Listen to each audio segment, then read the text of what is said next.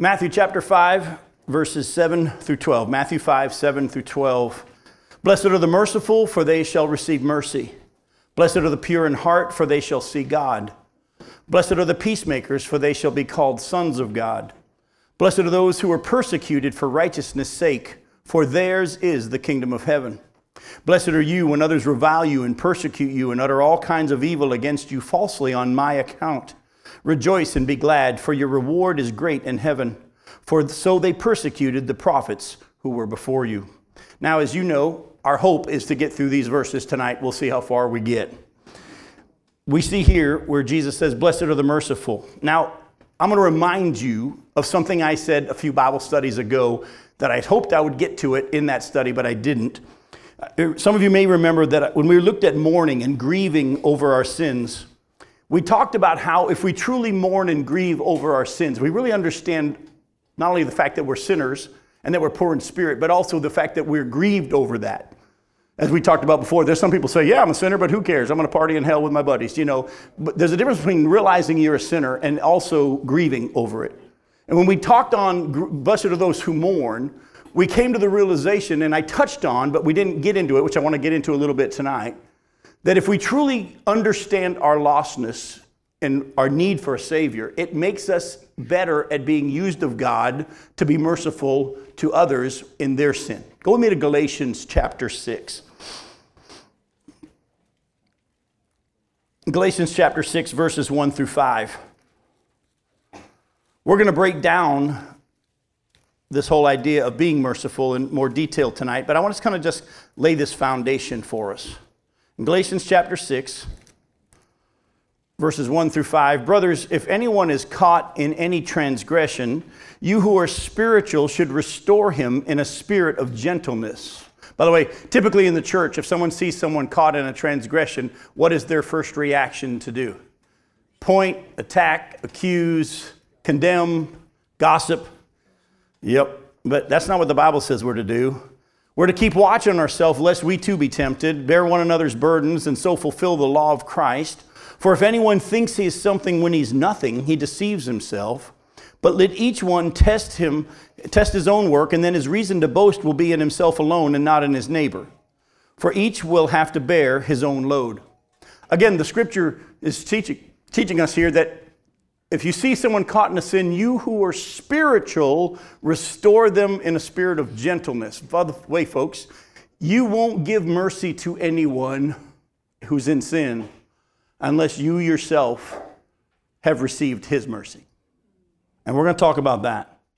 You see, realizing our brokenness and our fallenness and grieving over it is so that we hunger, and it causes us to hunger and thirst for righteousness from Christ, and then receiving his mercy causes us to be merciful.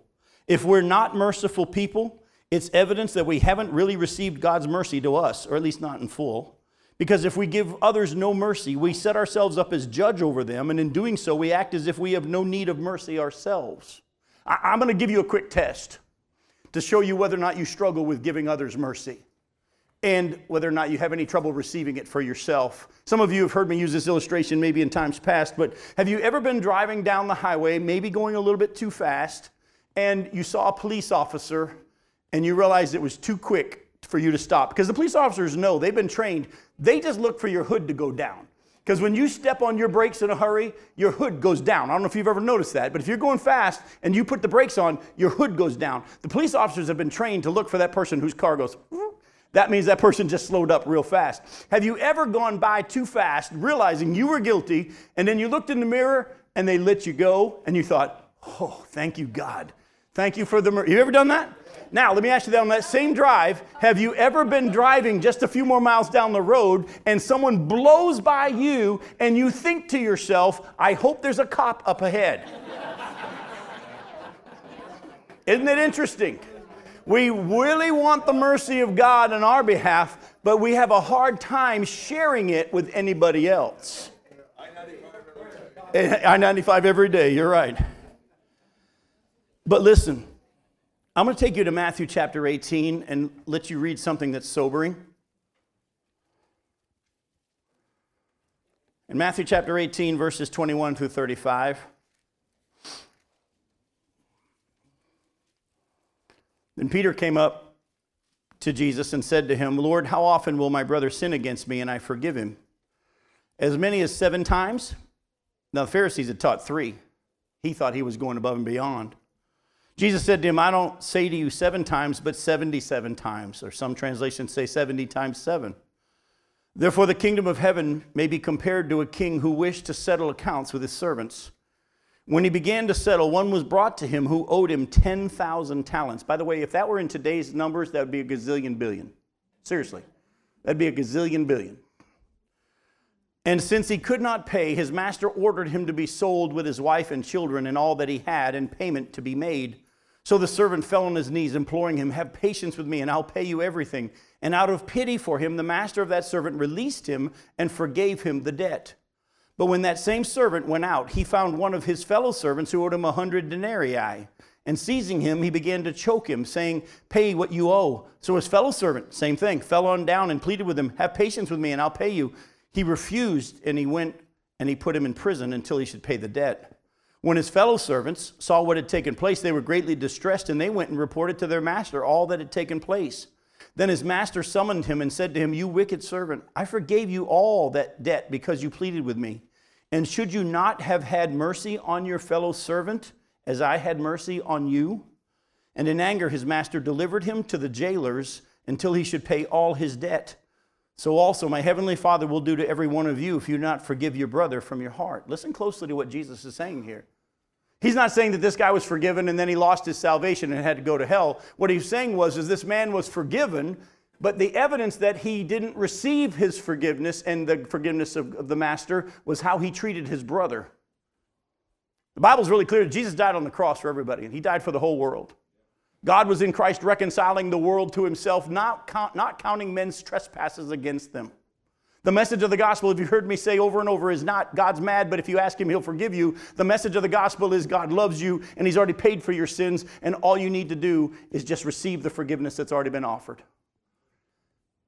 But listen closely, the Bible's very, very clear that how we treat others will show evidence of whether or not we've really received his forgiveness. There's lots of people that claim to be Christians who talk about how they're going to heaven and I've been forgiven by God. He forgave all my sins. Yet they treat their neighbor as if they've never received God's forgiveness.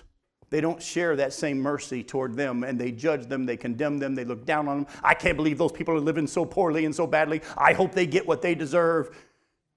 Yet here we say we've received his mercy. We've been forgiven a great, great debt. How could we not be willing to offer the same mercy? Remember, you just had the police officer not do you what you deserved. Why don't you share it with the guy that blows by you? And so be careful. Allow the Spirit to speak to your heart tonight as we take a look at this, because the Bible is very, very clear. Those who are merciful will receive mercy. Actually, what Jesus is really saying is those who are merciful to the people around them will have been given evidence that they're the ones who've received the mercy of God. Because it's not natural for any of us to show mercy to anybody. But if we're willing to be merciful, we must have received God's mercy. Now, not only that, as you're about to see, the scripture shows us that God is a God of mercy, and his children will look and act like him. Plain and simple. We're going to let the scripture just speak for itself this way. But the Bible says that God is a God of mercy, and if we're his children, we're going to look like him. We're going to act like him. Go to Luke chapter 6.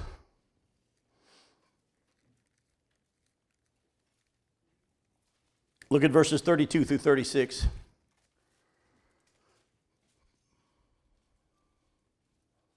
If you love, Jesus is saying, if you love those who love you, what benefit is that to you?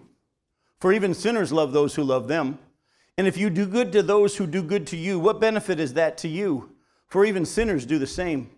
And if you lend to those from whom you expect to receive, what credit is that to you? Even sinners lend to sinners to get back the same amount. But love your enemies and do good and lend, expecting nothing in return. And your reward will be great, and you will be sons of the Most High, for he is kind to the ungrateful and the evil. Be merciful, even as your Father is merciful. This passage, I was just reading it, I was reminded of something years ago when my wife and I were first married and we were living on the seminary campus in New Orleans. Every day as we would go in and out of the campus, we would go by the president's house, which was right there by the entrance to the campus, and it was a big brick, beautiful house. and we drove through the 85-acre campus to the back to our trailer. And I remember going by that president's house many a time thinking, I'd sure like to eat a steak inside that house instead of a hot dog in my trailer. So I told Becky, and she'll tell you it's true, let's invite the president and his wife to dinner at our house for hot dogs.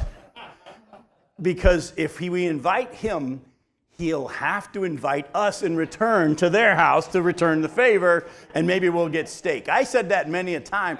By the way, Jesus said, when you do something to get something in return, it exposes your motives, and that's no good. But he then goes on and he says, listen to the description of God again. For God is kind to the ungrateful and the evil. I've had too many people ask me over the years as a pastor, well, what if they haven't asked for forgiveness? I'm only supposed to forgive if they ask for forgiveness. And that's not what Jesus did on the cross, is it? Were the people asking for forgiveness when he said, Father, forgive them, they don't know what they're doing? No, you are to offer for this forgiveness. Jesus died for the whole world, even though the world, most of them were going to reject him. He still offered that forgiveness. It's up to them whether they receive it or not. You don't have the attitude to say, well, I'll wait until they ask for it. Folks, I'm just going to let the Scripture speak and let the Spirit speak to you. If you're willing to share this mercy, it shows that you have received it. If you're not willing to share this mercy, have you received it? Go to Ephesians chapter 2. I love how the Scripture describes our God who's full of mercy. And how often do we say, oh God, thank you for your mercy, thank you for your grace. Ephesians chapter 2, look at verses 4 and 5. But God, by the way, how's he described here? Being what? Rich in mercy, because of the great love with which he's loved us, even when we were dead in our trespasses, made us alive together with Christ. By grace you have been saved. He died for you when you were dead in your trespasses and sin. Romans 5 says when we were his enemy, when we were powerless. Go to Titus chapter 3. Titus chapter 3. Look at verses 1 through 7. Paul says, remind them to be submissive to rulers and authorities, to be obedient, to be ready for every good work, to speak evil of no one, to avoid quarreling, to be gentle, and to show perfect courtesy toward all people. For we ourselves were once foolish, disobedient, led astray, slaves to various passions and pleasures, passing our days in malice and envy, hated by others and hating one another. But when the goodness and the loving kindness of God our Savior appeared, and he saved us, not because of works done by us in righteousness, but according to his own mercy, by the washing of regeneration and renewal of the Holy Spirit, whom he poured out on us richly through Jesus Christ our Savior, so that being justified by his grace, we might become heirs according to the hope of eternal life. Folks, one of the things I've had to learn to do as a parent is to be softer on my kids as they go through the same struggles that I went through. They make some of the same tough decisions that I unfortunately made and maybe didn't always make the right way. It's easy for me this side now of adulthood to look back and act like, come on, stupid, how don't you know this? But then I remember when I was that age, I struggled with those same things. I had issues, I wrestled, and I have learned to be patient with my kids, believing that the same God who began a good work in Jim Johnson will finish his good work in my children who know him. I have started to realize that it's God who finishes what he starts. I don't have to berate them and tell them how smart I am and how stupid they are. I trust in the fact that that same God who was patient with me as I wrestled with these things will be working them through it as well. I give counsel, I give guidance when it's time, and when it's not, I hold off. But I've had to learn, because it's been real natural for me as a parent to just assume, well, I know, so you should just listen to me. And sometimes God says, look, I was patient with you during those years. You be patient with them during these years. Go to 1 Peter chapter 1.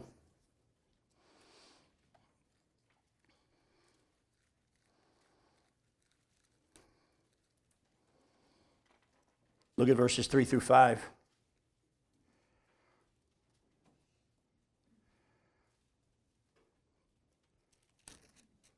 First Peter 1, verse 3, blessed be the God and the Father of our Lord Jesus Christ, according to his what?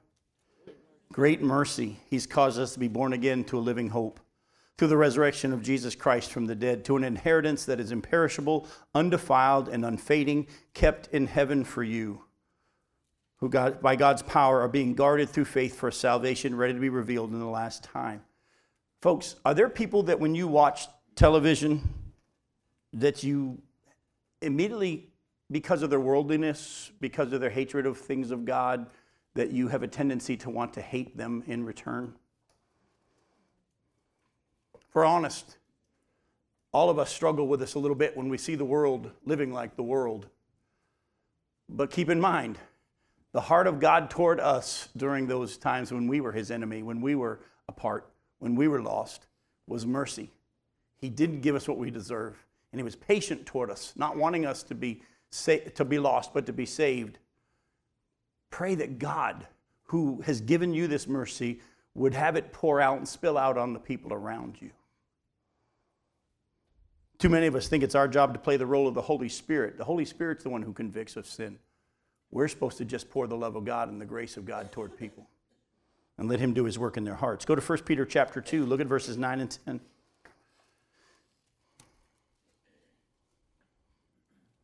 But you are a chosen race, a royal priesthood, a holy nation, a people for his own possession, that you may proclaim the excellencies of him who called you out of darkness into his marvelous light. Once you were not a people, but now you are God's people. Once you had not received mercy, but now you have received mercy. Again, I can't say any more than what the Scripture's already said. The Scripture is very, very clear that those of us who have truly received the mercy of God, God's offered it to the whole world. Those of us who have truly received it and understand the mercy of God will be willing to share it with the people around us. As in each of these Beatitudes, there's good news at the end of each one. It said, blessed are the merciful, for they shall what? Receive mercy. Now, they say, wait a minute, Jim. Didn't you say that it's because we receive mercy that we share mercy? Here it says if we are merciful, we'll receive mercy. So which is it? Yes. Go to Matthew chapter 6. You're there in chapter 5. Jump over to chapter 6. Look at verses 9 through 15. Pray then like this. Our Father in heaven, hallowed be your name. Your kingdom come, your will be done on earth as it is in heaven. Give us this day our daily bread, and forgive us our debts as we also have forgiven our debtors. And lead us not into temptation, but deliver us from evil. For if you forgive others their trespasses, your heavenly Father will also forgive you. But if you do not forgive others their trespasses, neither will your heavenly Father forgive your trespasses. The answer to that question is yes. We are to share it so we can receive it, but actually you can't share it unless you've received it. By the way, that's the one thing about the law. God says, go be merciful. Good luck. Because you don't have it in you and I don't have it in me. But when you try to be merciful on your own, you realize I can't do it. But God, you say I have to have it, so therefore I need it from you. And he says, good, I've been offering it for a long time. Receive my mercy, receive my forgiveness, receive what I have for you. And when I give it to you, you'll have a bunch to share with the people around you. Have you ever heard someone say, but for the grace of God, there go I? You got to keep that in mind, folks, on a daily basis. You got to renew your mind. You got to daily put your flesh back on the altar every day and renew your mind to who it is that you are. It's easy for us, unfortunately, as Christians who have been Christians for a long period of time to lose sight of all that we've been forgiven. I've just realized recently that Job started to trust in his own righteousness.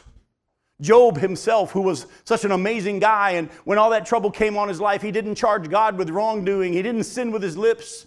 Yet as you keep reading, when you get to chapter 32, Elihu shows up and says in verses 1 and 2, the Bible says he was angry with Job because he trusted in his own righteousness. And then it says in verse 2, he justified himself rather than God. Listen to the words of Job in chapter 31, right before that section I just quoted to you. In chapter 31, we have the famous passage where Job says, I've made a covenant with my eyes never to look on a virgin. And he goes on in that passage and says, I've never taken a bribe. I've never done this. I've never done that. And what happened to Job was, even though his righteousness was from God, he had lived righteously so long that he actually accidentally started trusting in his righteousness. instead of the righteousness of God. And he actually started to condemn God with what he was doing in his life and justify himself. And he was trusting in, I've been good. Now, Job was right, and all the things that were happening weren't because of sin in his life, but it also manifested a sin where he had started to trust in his own righteousness. Folks, God then showed up and said, hey, you want to compare yourself to somebody? Compare yourself to me. And of course, Job says, I think I'm done talking. I think it'd be good for all of us on a daily basis to be reminded of the fact that when you were lost, you were guilty as if you broke it all. Remember, we've already looked at that. James chapter 2, verse 10. If you're able to keep the whole law, yet stumble at just one point, you're guilty as if you broke it all. And I think it's a daily reminder for us as we renew our minds every day and say, Lord, I want that mercy that you have. I don't deserve it, but I want to receive it. May I be willing to share it with the guy that blows by me on the highway. May that person know your mercy as well. And if you want to show it through me, show it through me. Let's go to the next one. Blessed are the pure in heart. Matthew chapter 5, verse 8. Blessed are the pure in heart, for they shall see God. Don't miss this. Only the pure in heart will ever see God and enjoy his presence. Only the pure in heart are ever going to see God and enjoy his presence. We're in trouble then, aren't we? Haven't we already been dealing with all this in the Beatitudes here? Blessed are the poor in spirit, those who grieve over the fact that they're sinners, those hunger and thirst for righteousness. Is there anyone pure in heart in and of themselves? So who's going to see God? Only those who have acknowledged their sinful condition, they're poor in spirit, grieved over the fact that they're poor in spirit, and mourned over the fact they're poor in spirit, hungered and thirst for righteousness which comes from outside of them, received his mercy, and passed it on. These are the ones who are going to be the pure in heart. But I want you to listen to me as I share with you some scriptures, because we need to not just say, oh, good, I'm pure in heart, thank you, Lord. No. The scripture actually shows in the same way as we just looked at with the merciful, those who are pure in heart will be manifested by their pure living. I'm going to let the scripture speak. This isn't Jim talking. This is the scripture speaking. Those of us who are pure in heart will be known to the world by our righteous living. We've been made pure in heart, but are we there yet? Fully? No. Is it fully manifested itself? No. The Bible says we're being conformed into the image of Jesus Christ. Paul says, forgetting what is behind, I've strained toward what is ahead. I'm not content with where I'm at in my walk with the Lord. I know I'm saved, I know I'm going to heaven, but I'm not content. I want all that God has for me and all that he wants to produce in me between now and when he takes me home. So go to Hebrews chapter 12.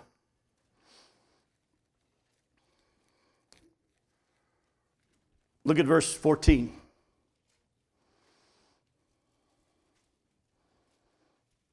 By the way, you're about to see the scriptures all starting to overlap with our Beatitudes for tonight. Strive for peace with everyone. Does anybody know what the next Beatitude is? Blessed are the peacemakers. Strive for peace with everyone and for holiness without which no one will see the Lord. We're to be striving to be at peace with everyone, and we're to be striving for holiness. Wait a minute. Why am I striving for holiness if I've already been declared holy? Why does the scripture say, be holy because I'm holy, when I'm already holy? Oh, you're holy, but you're not holy.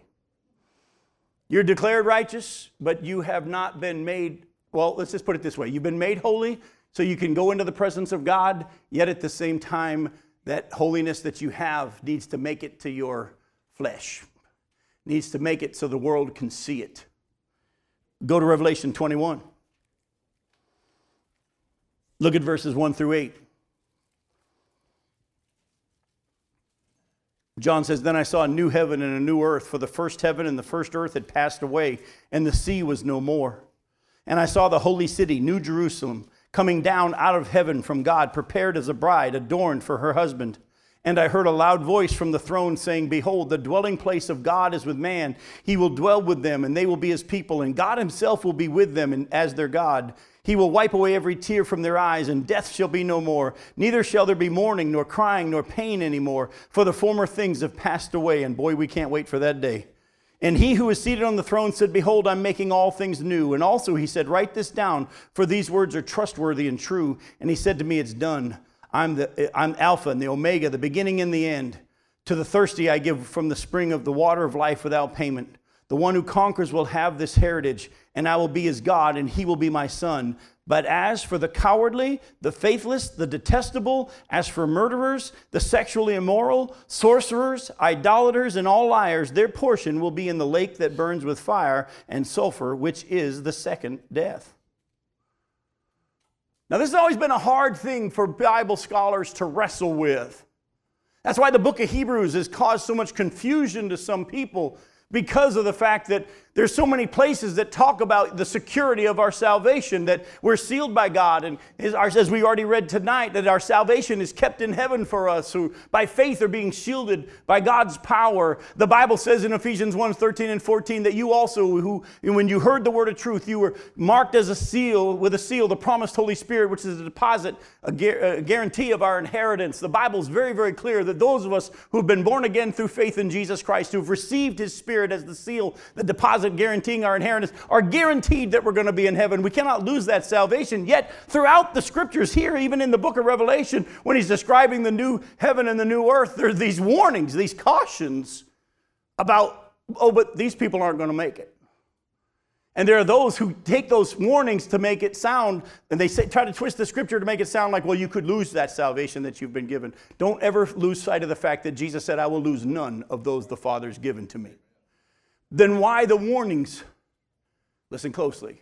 It's because the Bible also teaches us that there's going to be Judases among us all the time. There's going to be, when the harvest, there's going to be weeds among the wheat. Actually, Jesus himself even said, if you don't understand this parable, how can you understand any parable, when he talked about the weeds and the wheat? Folks, we need to understand that there's always going to be among us the seed that falls on the rocky soil. The seed that falls on the thorny soil, not real salvations, fools us all. The question is, stop looking at your brother, because it was not for us to determine whether or not I think you're saved or not. That's not for us to determine. But allow the Spirit to speak to your heart. By the way, this isn't a message of fear, because the Bible actually says in Romans chapter 8, verse 16, that His Spirit testifies with our spirit that we're His children. I'm not talking about wondering if you're saved. If you're lost, the Holy Spirit will show you and you'll know. Too many preachers are making money out there today trying to make everybody doubt their salvation and get rebaptized so they can pad the numbers of the church. Listen to me. I'm not talking about questioning whether maybe you're lost. If you're lost, you'll know. But the Bible does say that the evidence of those of us who have truly been born again will be that we are merciful, will be that purity that God has given us when He's given us our new heart will begin to manifest itself in holy living over time. Revelation 22, verses 1 through 5, you'll see it again. Then the angel showed me the river of the water of life, bright as crystal, flowing from the throne of God and of the Lamb through the middle of the street of the city. Also on the other side of the river, the tree of life with its 12 kinds of fruit, yielding its fruit each month. By the way, there's time in heaven. The leaves of the tree were for healing, the healing of the nations. No longer will there be anything accursed, but the throne of God and the Lamb will be in it, and His servants will worship Him. They will see His face, and His name will be on their foreheads, and night will be no more. They'll need no light of the lamp or sun, for the Lord God will be their light, and they will reign forever and ever. Did anybody notice in the midst of all that something that was said there? Look at verse 3. Go ahead. Well, that's part of it. No, look at verse 3. No longer will be anything accursed. Again, the Bible keeps talking about the difference between those of us who are His and those of us who aren't. These passages that we read today are tied to holy living. This is, like I said, the only evidence of those who are truly born again and have been made pure. Now, I'm not saying that you can't ever sin. The Bible teaches that when those of us who do sin, we have an advocate with the Father. 1 John chapter 2, John says, I write to you, little children, that you don't sin. But if we do sin, talking to believers, we have an advocate with the Father, and thank God for His mercy, and thank God for His grace on a daily basis. Yet at the same time, the Bible does say that those of us who are truly born again will not make a practice of sinning. 1 John chapter 5 talks about it. 1 John chapter 3 talks about it. Those of us who are truly born again won't make a practice of sinning. We won't be content with that. We won't think it's okay. There's a lot of teachers out there today that talk about the grace of God and they say, you're so forgiven, you can just go sin. It's not what the Bible teaches. Go to 1 John chapter 3. Look at verses 1 through 3 and then verses 4 through 10. 1 John chapter 3.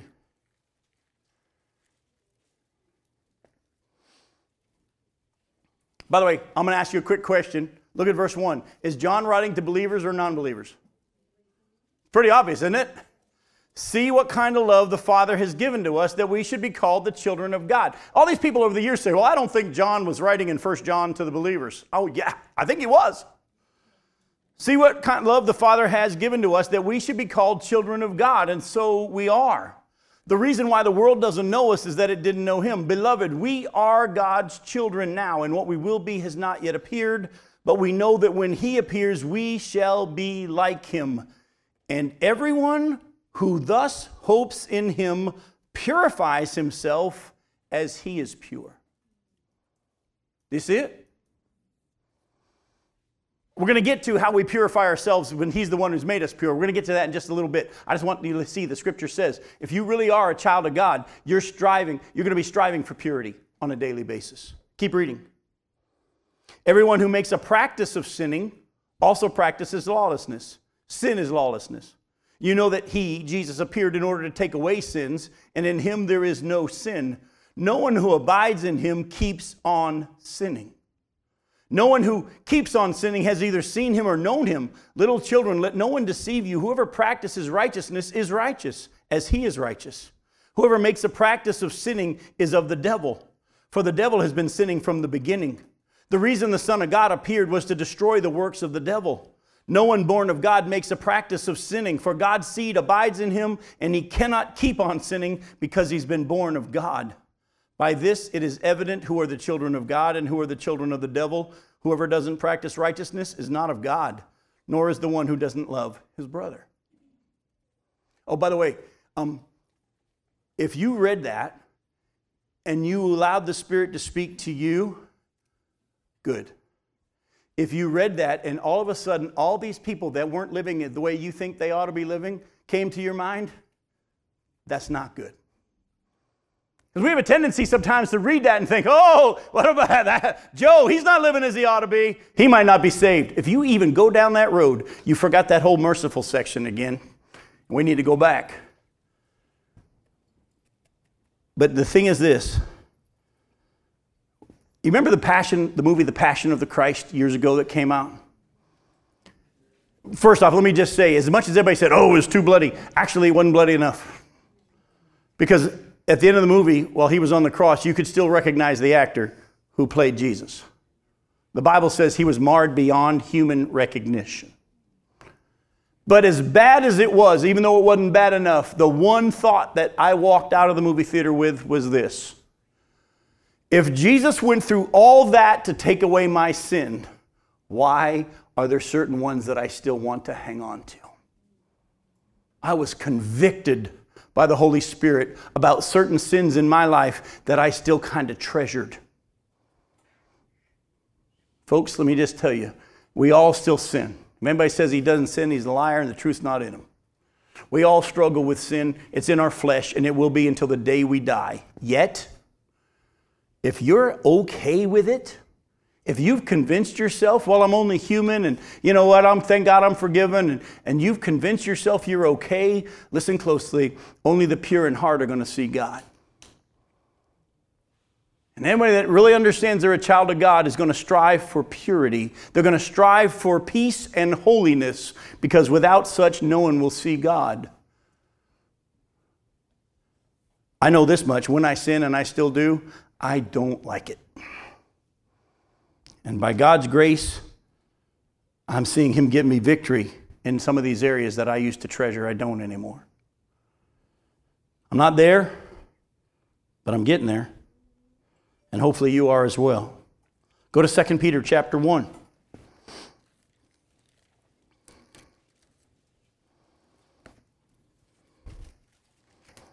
Look at verses 3 through 11. Listen closely to what the scripture says. God's divine power, has granted to us all things that pertain to life and godliness through the knowledge of him who has called us to his own glory and excellence, by which he's granted to us his precious and very great promises, so that through them you may become partakers of the divine nature, having escaped from the corruption that's in the world because of sinful desire. Let me lay the foundation of what he just said. God, because you're saved, because the Spirit's in you, he's already given you everything you need for life and godliness. You don't need a second baptism. You don't need a special person to lay hands on you. When you got born again and baptized in the Spirit, that's when the Spirit of God was put in you and you were put in him. You're swimming in God. In that day, John chapter 14, verse 20, Jesus says, you're going to know that I'm in you and you're in me and I'm in the Father. You are baptized in the Spirit when you were born again by God. At that moment, you received everything you need for life and godliness. You've received all these great and precious promises so that through believing the promises of God after salvation, you can partake in the divine nature and the power of God that raised Jesus from the dead that lives within you. You have already received it, and you can live this holy life if you understand how to live by faith after your salvation. So we've already received all this. For this very reason, don't sit on your backside and be happy. That's what he says. For this very reason, make every effort to supplement your faith with virtue, and virtue with knowledge, and knowledge with self-control, self-control with steadfastness, steadfastness with godliness, and godliness with brotherly affection, and brotherly affection with love. For if these qualities are yours and are increasing, they keep you from being ineffective or unfruitful in the knowledge of our Lord Jesus Christ. For whoever lacks these qualities is so nearsighted that he's blind, having forgotten that he was cleansed from his former sins. Therefore, brothers, be all the more diligent to confirm your calling and your election. For if you practice these qualities, you'll never fall. For in this way, they'll be richly provided for you an entrance into the eternal kingdom of our Lord and Savior, Jesus Christ. There it is again. The encouragement and the warning. The encouragement for those of us who have received his Spirit, everything you need is yours. Now, you need to put into practice what you've been given. You need to work out that salvation with fear and trembling. You need to actually live out what has been given to you. Oh, and by the way, as you try to, you'll either experience his power and this promise is being experienced, or you'll find out, I tried it and it didn't work, and you'll realize you don't have his Spirit. That's why he says there's two groups he talks to here. There are some that they're content with where they are, and they are born again. They are saved. God, he's going to keep his promise. If he gave you his Spirit, he'll never take it away. He'll never leave you nor forsake you.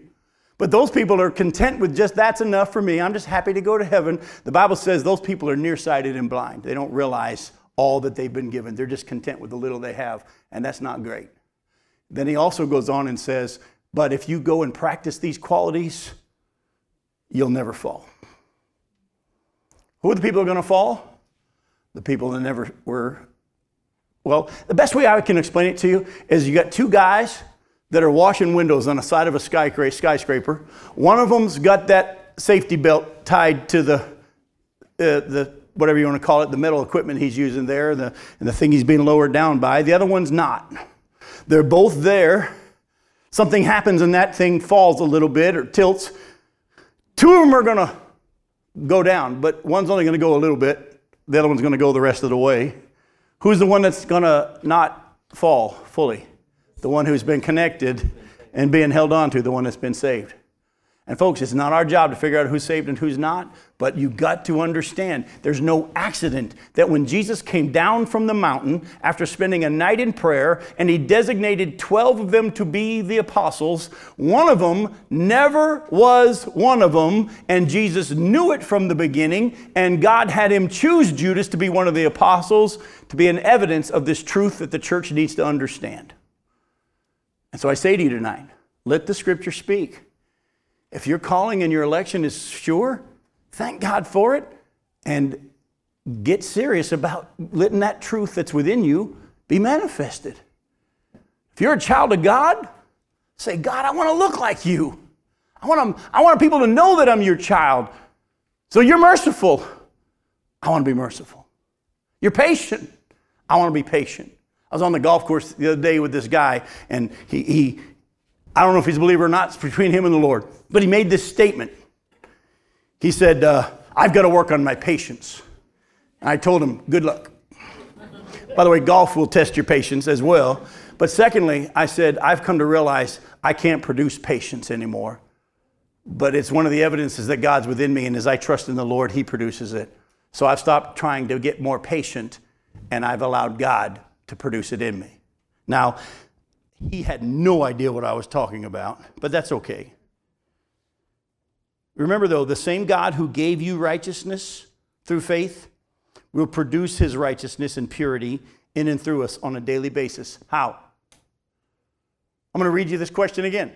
The same God that gave you righteousness through faith will produce His righteousness and purity in and through us on a daily basis. How?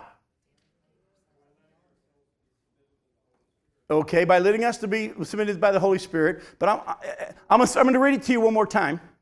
The same God who gave you righteousness through faith will produce His righteousness and purity in and through us on a daily basis. How? Faith. By faith. You have to believe it. That we've been granted these great and precious promises. And you need to believe them. That He who began the good work in you will finish it. If you understand that He who began the good work in you will finish it, you won't get up tomorrow and say, I'm going to try to do better. He's the author and the finisher of our faith, the perfecter. When you understand that it's God who gave you righteousness, He's the one who's going to have to produce it in you because you still can't. Even though you're pure, you can't live pure unless you let Jesus. And the only way that happens is by faith.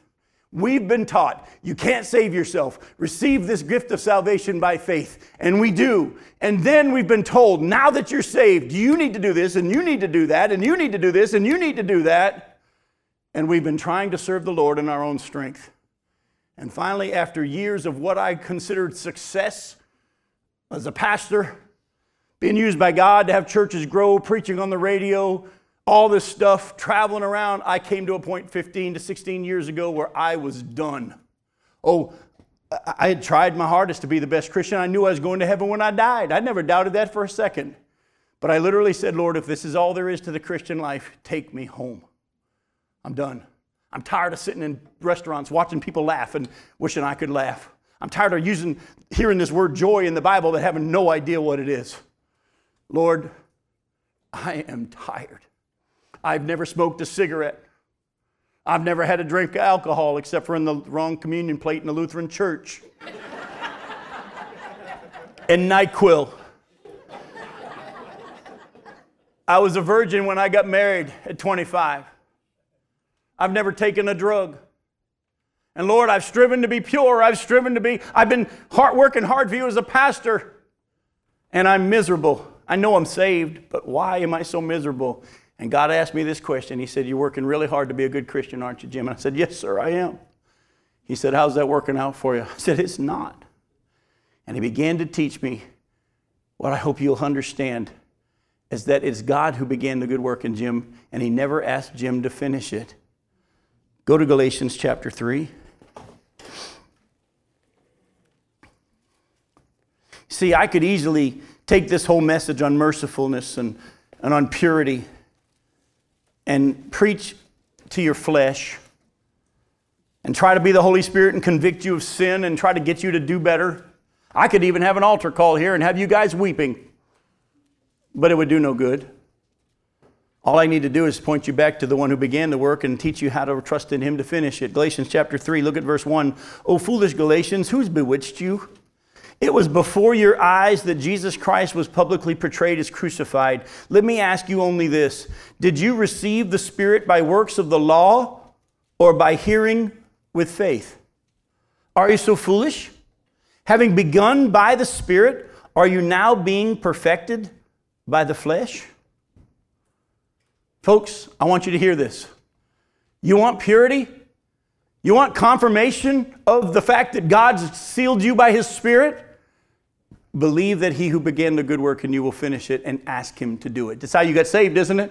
You heard the message of salvation that all you had to do was believe that you were a sinner, that you were separated from God, that He loved you so much that He already paid for your sins and He sent His Son to die for you. That if you would just trust that Jesus' sinless life, His death on the cross, His power of His resurrection would give you righteousness and eternal life. If you just trusted Him, you did something stupid or seemingly stupid to the world The Bible calls it the foolishness of preaching. You said, okay, I'm not trusting in anything to get me to heaven. I'm putting all my eggs into one basket, and that basket is Jesus. Jesus, I trust you as my Savior. Would you give me your righteousness?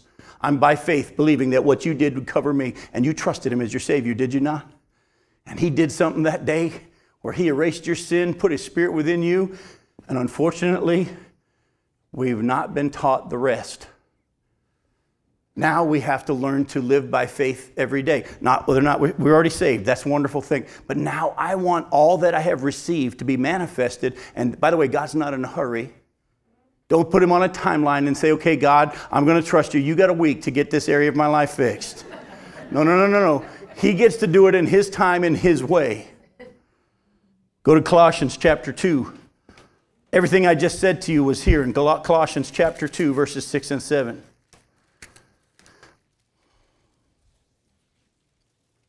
Therefore, as you have received Christ Jesus as Lord, or in the same way in which you've received Jesus as Lord, walk in him.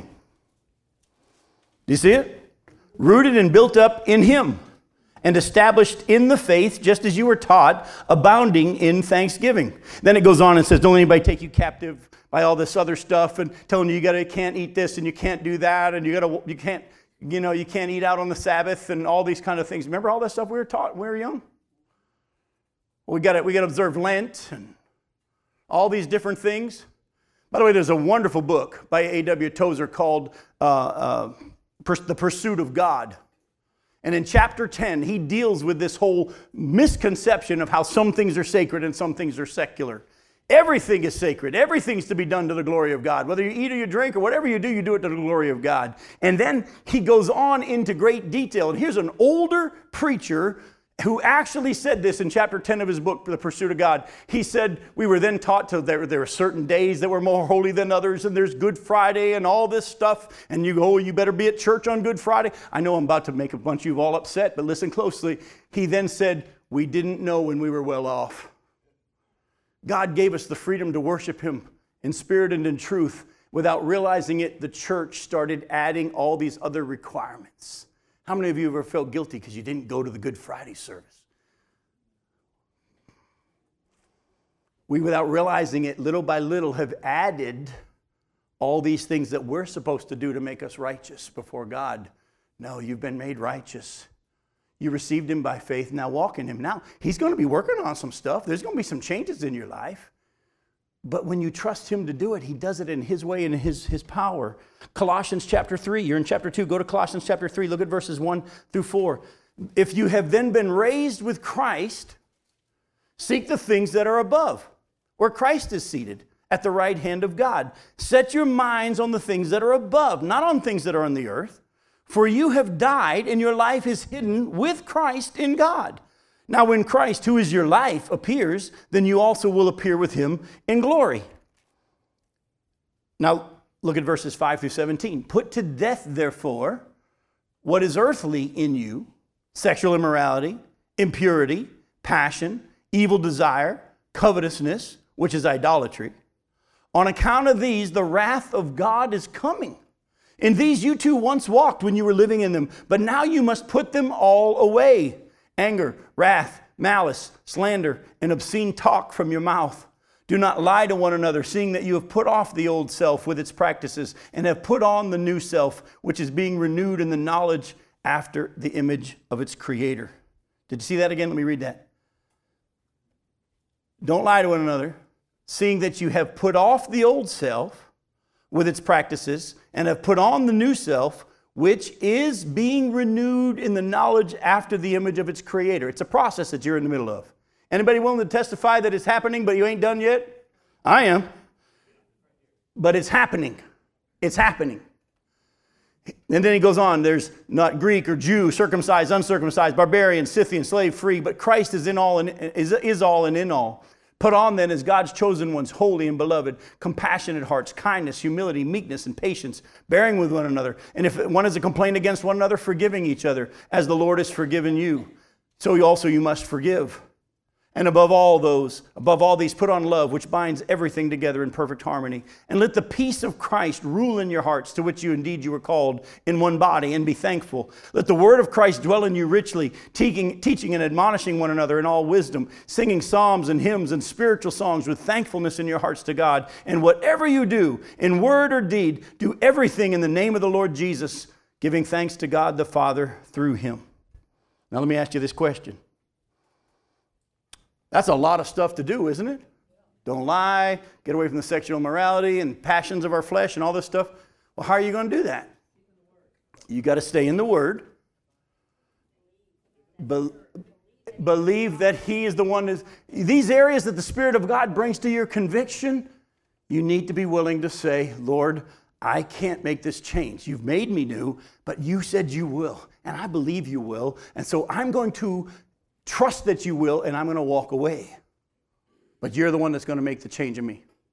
Years ago, when our daughter Elise, who isn't here tonight so I can talk about her, was about 4 years old, we were staying in a hotel off of 192 as we were going to Disney as a family. And another family, friends of ours, were staying in a campground nearby, and they came over for dinner. We had one of those suites that you had a kitchen in it, and so we had shake and bake chicken. And I still remember. I remember every meal. I don't remember a whole lot of stuff that's happened, but I remember every meal I've ever had. We had shake and bake chicken. That's 18 years ago. And the Capels brought over big chocolate chip cookies for dinner. And the kids, all being little, were all excited to see those chocolate chip cookies. And we explained to them, even though they gave us a plate full, you only allowed one tonight. We can give you another one tomorrow. Tonight, you only get one. Well, of course, you let the kids choose. You want to take it now or take it later? Of course, you know what they're going to do. Take it now because you don't know what's going to happen tomorrow. And so they all ate their cookie. The night's over, and we're all saying goodbye to the Capels as they head out of our little hotel suite there to go back to their campground. And as we're all saying goodbye to them and their 3 kids, I start counting and I realize we've only got 2 kids here at the door. We're missing one. And I look around, and in the corner of our hotel room is Elise. And she's doing this. She was in the corner just while we were all distracted at the door, snacking on that second cookie that she wasn't allowed, hoping that she could get it done before we turned around. And in her 4-year-old mind, if I do it in the corner, they won't see it happening. Of course, when she turns around, there is chocolate all over her face. I said, Elise, what are you doing? Nothing. Sat her down with her chocolate face that she doesn't know she has. And I said, honey, did you just eat a second cookie when you were told not to? Yes.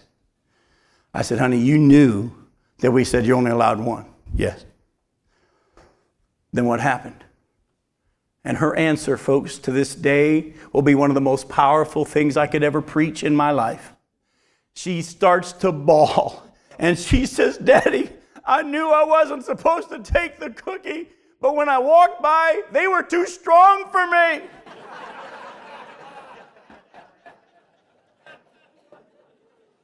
Boy, that will preach, won't it?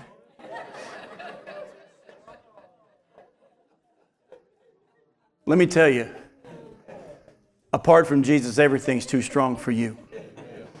I said, girl, you just said something to your daddy and that we all need to know and hear. Yes, everything's too strong for us.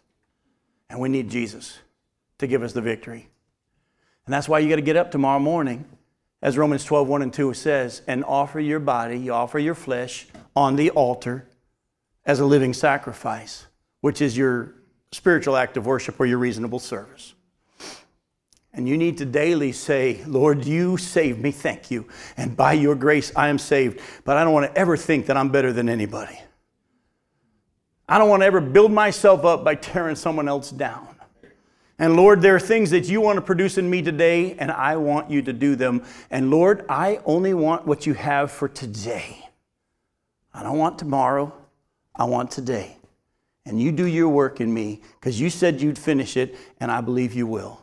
And he'll bring some things to your mind, and you need to confess and agree, you're right, that's wrong, and give them to him and walk away from them, trusting that he will do that powerful work.